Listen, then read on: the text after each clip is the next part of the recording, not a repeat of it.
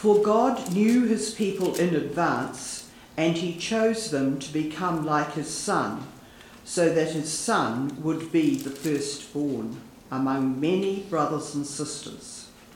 And having chosen them, he called them to come to him. And having called them, he gave them right standing with himself. And having given them right standing, he gave them his glory. And also from the NIV.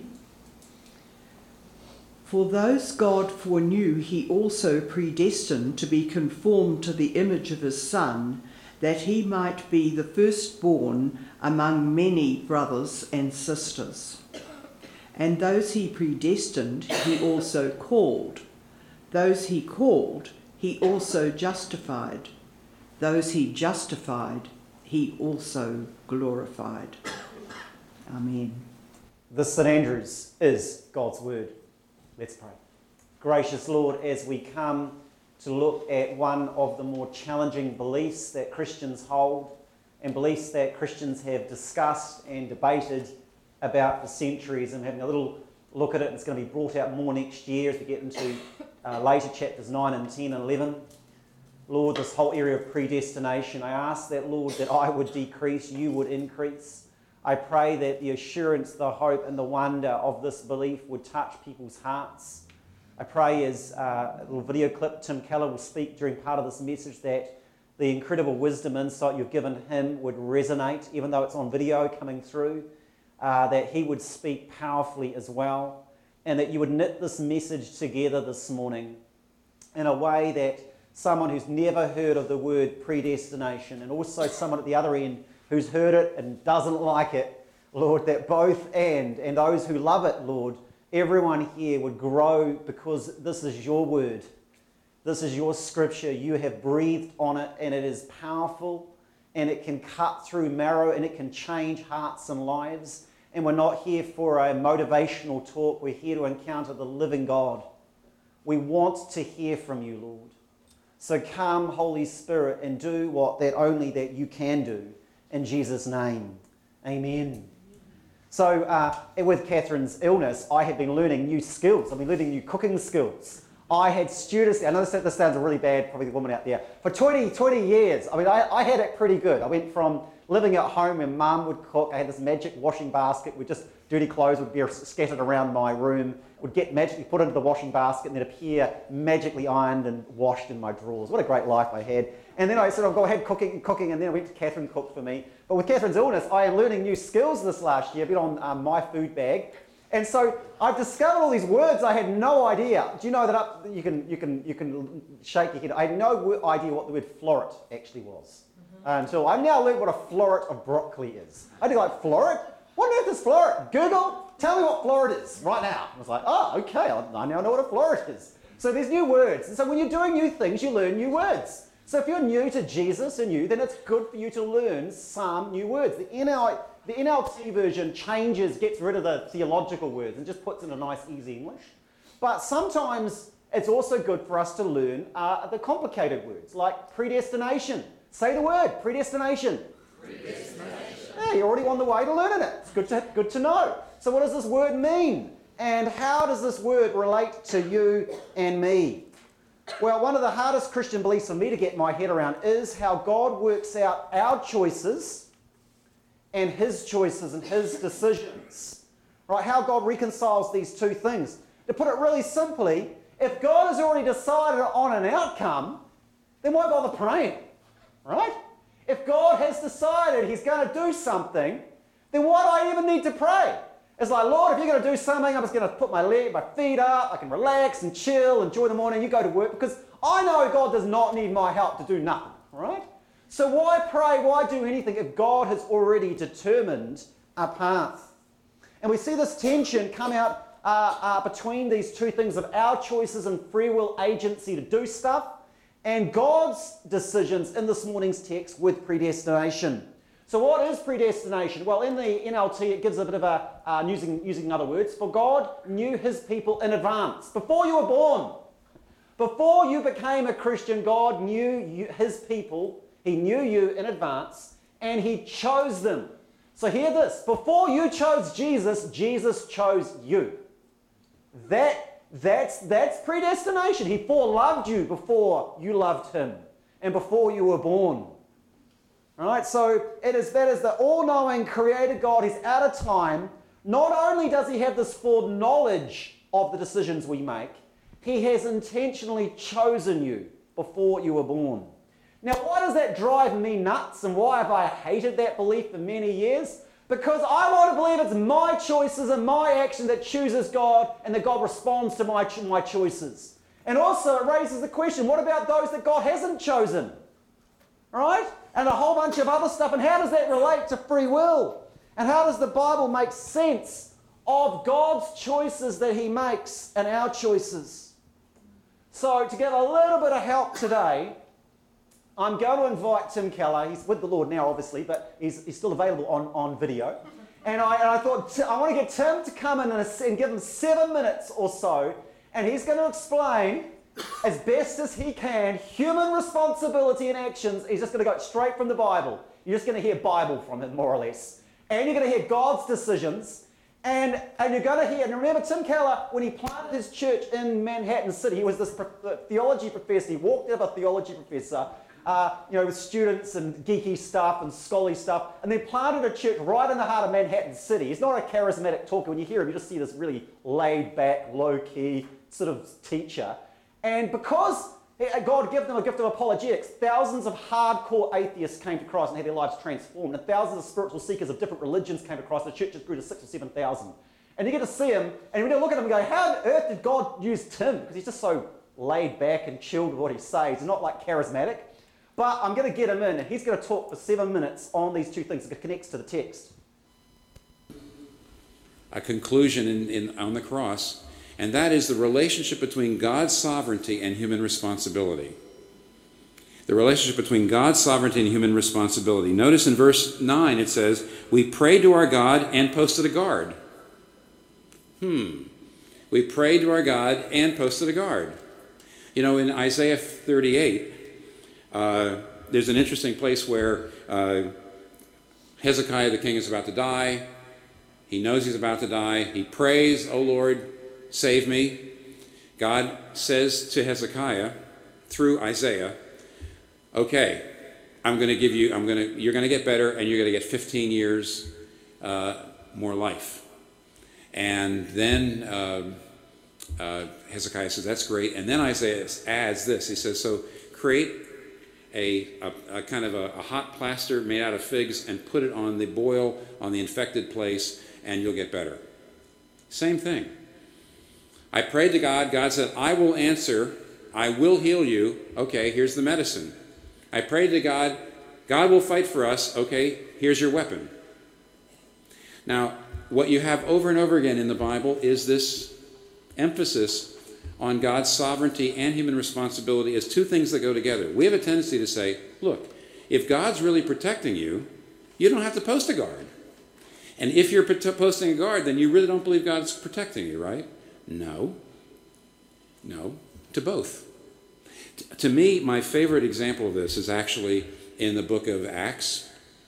In Acts chapter 27, Paul is in a boat. He's a prisoner, and he's on his way to Rome.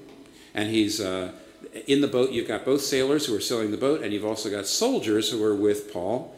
And a terrible storm comes up, and the storm is just raging for days. And at one point, an angel of the Lord appears to Paul and says, even though the boat will be lost, no one will die. Not one person will die.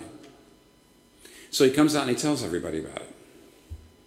Now, considering everything else the Bible says, this means that nobody's going to die. Because Deuteronomy 18 says if a prophet gives a prediction and it doesn't come true, kill him. He's not speaking from the Lord. In 1 Samuel 15, there's that famous place where it says God is not a man that he should repent. So if he tells a prophet something's going to happen, it's got to happen.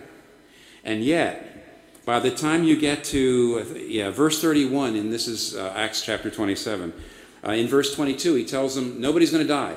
You get to Acts chapter 27, verse 31, in the middle of the storm, the sailors start to really get worried. So they start to sneak over to a part of the boat where there's a lifeboat, and they start to lower the lifeboat. Paul sees it, or finds out about it, runs to the soldiers and the commander of the soldiers and said, "You've got to keep them in the boat or we're all going to die." Okay, now wait a minute. Why didn't Paul say, "Hey, you know, God has promised that nobody's going to die, so it really doesn't matter what you do. Just go snorkeling if you want." In other words, there is no way anybody can die because God has said so. So it doesn't matter. Take the lifeboat, don't take the lifeboat, who cares? No, that's not. He says, we got to all stay in the boat. What's going on here? Both J.I. Packer in his book, Evangelism and the Sovereignty of God, and Don Carson in his book on divine sovereignty and human responsibility, isn't that the name of it? Yeah. I have to admit Don's book is a little more theologically rich than J.I. Packer's book, is a way to put it. But if you read both those books together, you will get a grip on something that comes together in the cross. When after the crucifixion, when Peter is preaching the very, very first sermon, he's looking at the people there around him in Jerusalem, and he says, Jesus Christ was offered up as a sacrifice by the foreordination and determination of God, and you crucified him with wicked hands. You see, on the one hand, it was absolutely certain that Jesus Christ was going to die, and yet at the same time, those of you who crucified him, you are utterly responsible for what you did. What you did mattered. You are responsible for what you do. Now, what this really means is no matter how bad things get, on the one hand, God is completely in charge. On the other hand, what you do matters. And I know that intellectually, we say, how can they both be right? It seems like if God's in charge, it doesn't matter what I do. And if what matters what I do, if that really matters, then what's going to happen can't be really set in God's plan. Now, I know that logically it doesn't work, but I want you to realize how incredibly practical, at the heart, lived life level, it is to believe what the Bible says. If I really believed that my actions could change the plan of God, that my prayers could change the plan of God, if you believe that and you pray again, you're not thinking. You have way, way too high a view of your own wisdom. Some of you know I've said this before, but an old joke I know is that I always say, especially to younger people, I say, when you were 10 years old, you can remember that your 8-year-old self was totally stupid.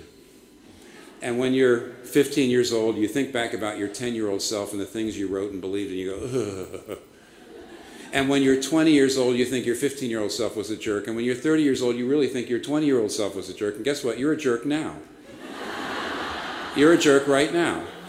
All right? Okay. And therefore, if you really believe that my prayer changed the will of God, changed the plan of God, I wouldn't pray again. You shouldn't pray again. How do you know what should happen? You don't know what should happen. But on the other hand, if you just believe it was all fated and it doesn't matter how we live, well, then you have no incentive to stretch every nerve.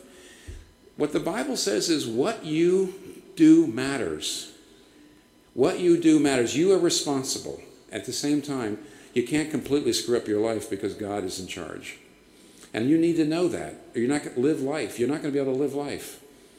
That's the reason why the people who crucified Jesus Christ were guilty and at the same time was absolutely sure that he was going to die for our sins. Now, here's the last thing.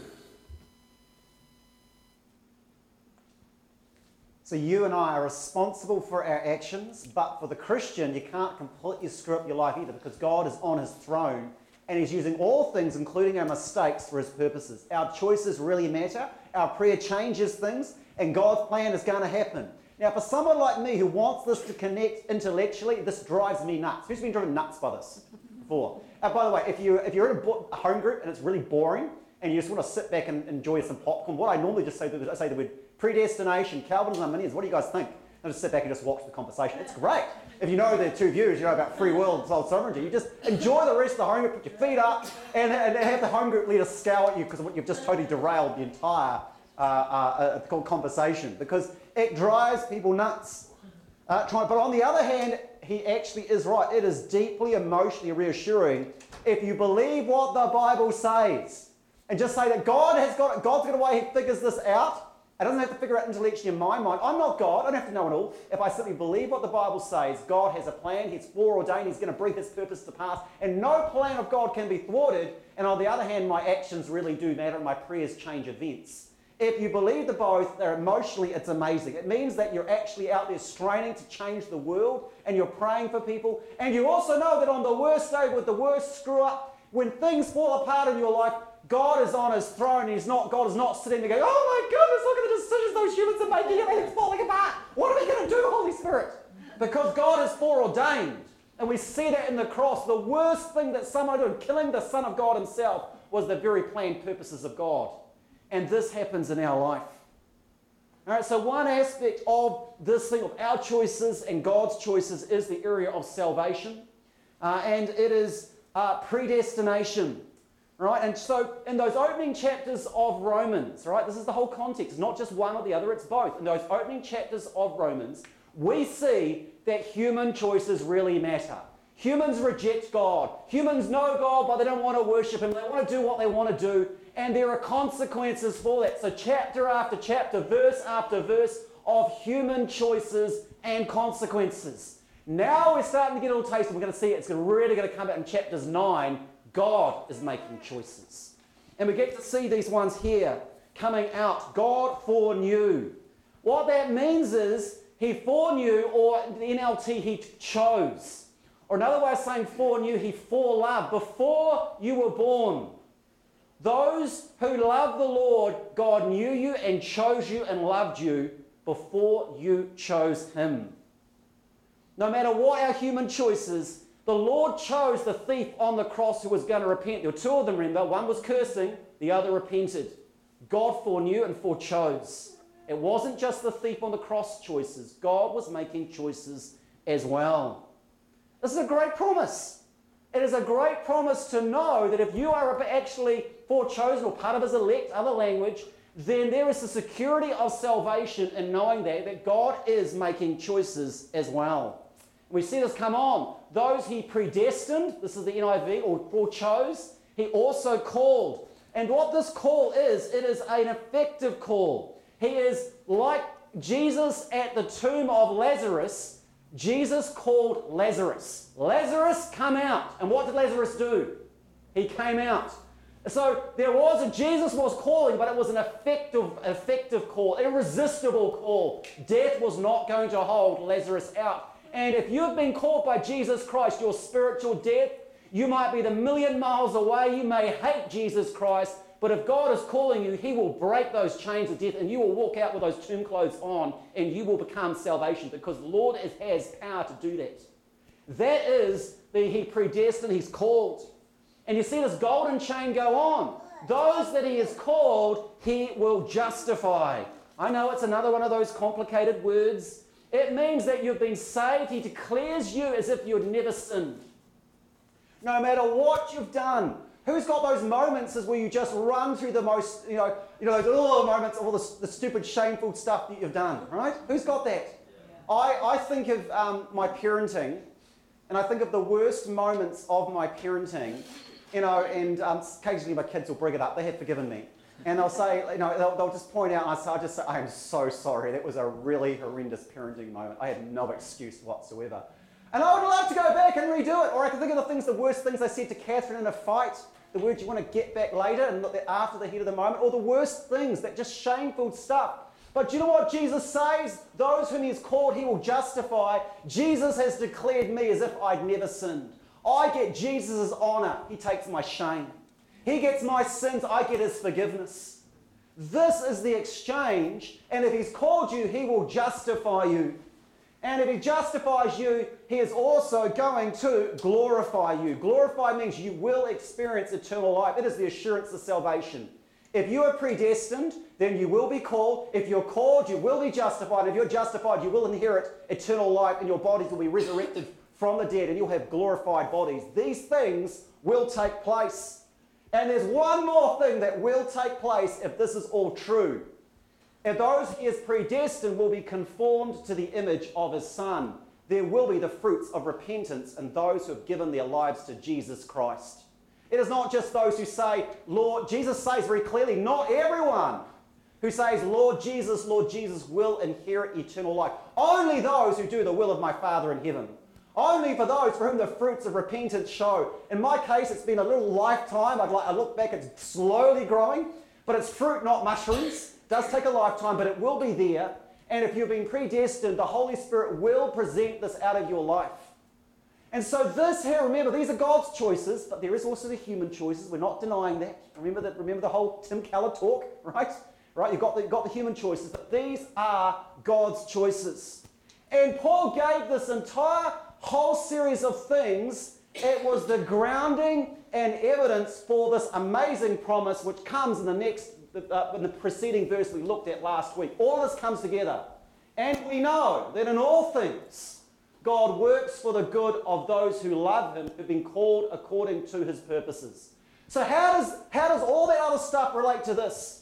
What it means, if God is on his throne, he's outside of time, he can use anything and everything for his purposes. And if you are saved, he will use the worst things in the world for your good. All things. Not some things, not nearly all things, all things. And he will use that for your good if you have been called, predestined, loved, according to his purpose. This is the incredible promises that is available. So for those for whom have been predestined, you will be called. If you're called, you'll be justified. And if you're justified, you'll be glorified. And if all that is true, you will be conformed to the image of his Son. This is God's choices. And that therefore means no matter what takes place in your life, no matter how low you go, no matter what mistakes you make, the Lord will use this for good. And you have to hold that with also what Tim Keller says about the human choices we make. Right? It's like that. And then my brain explodes. You know, you can sit and watch the men's home groups. They're trying to get that. And these things intellectually don't. And my choices really matter to me. Why is this? I agree. It's like, who's had that moment? But actually, emotionally, this is a wonderful thing. I look at my life right now. The Lord is on his throne. And he will use everything happening in my life for good. And what about you? Who's going through a tough time? The Lord will use it for your good. So putting the whole verse together. And we know that in all things God works for the good of those who love him, who've been called according to his purpose. For those God foreknew, he also predestined to be conformed to the image of his Son, that he might be the firstborn among many brothers and sisters. And those he predestined, he also called. And those he called, he also justified. And those he justified, he also glorified. This is the sovereign hand of God, and he is working in all things and through all things to bring his purposes about. Let's pray. Gracious Lord, we thank you for your word. And Lord, I ask in Jesus' name that the truth of it would sink into our hearts, that we would know both that our choices and decisions matter, and that also you are making choices and decisions to bring about your will. You have predestined and forechosen.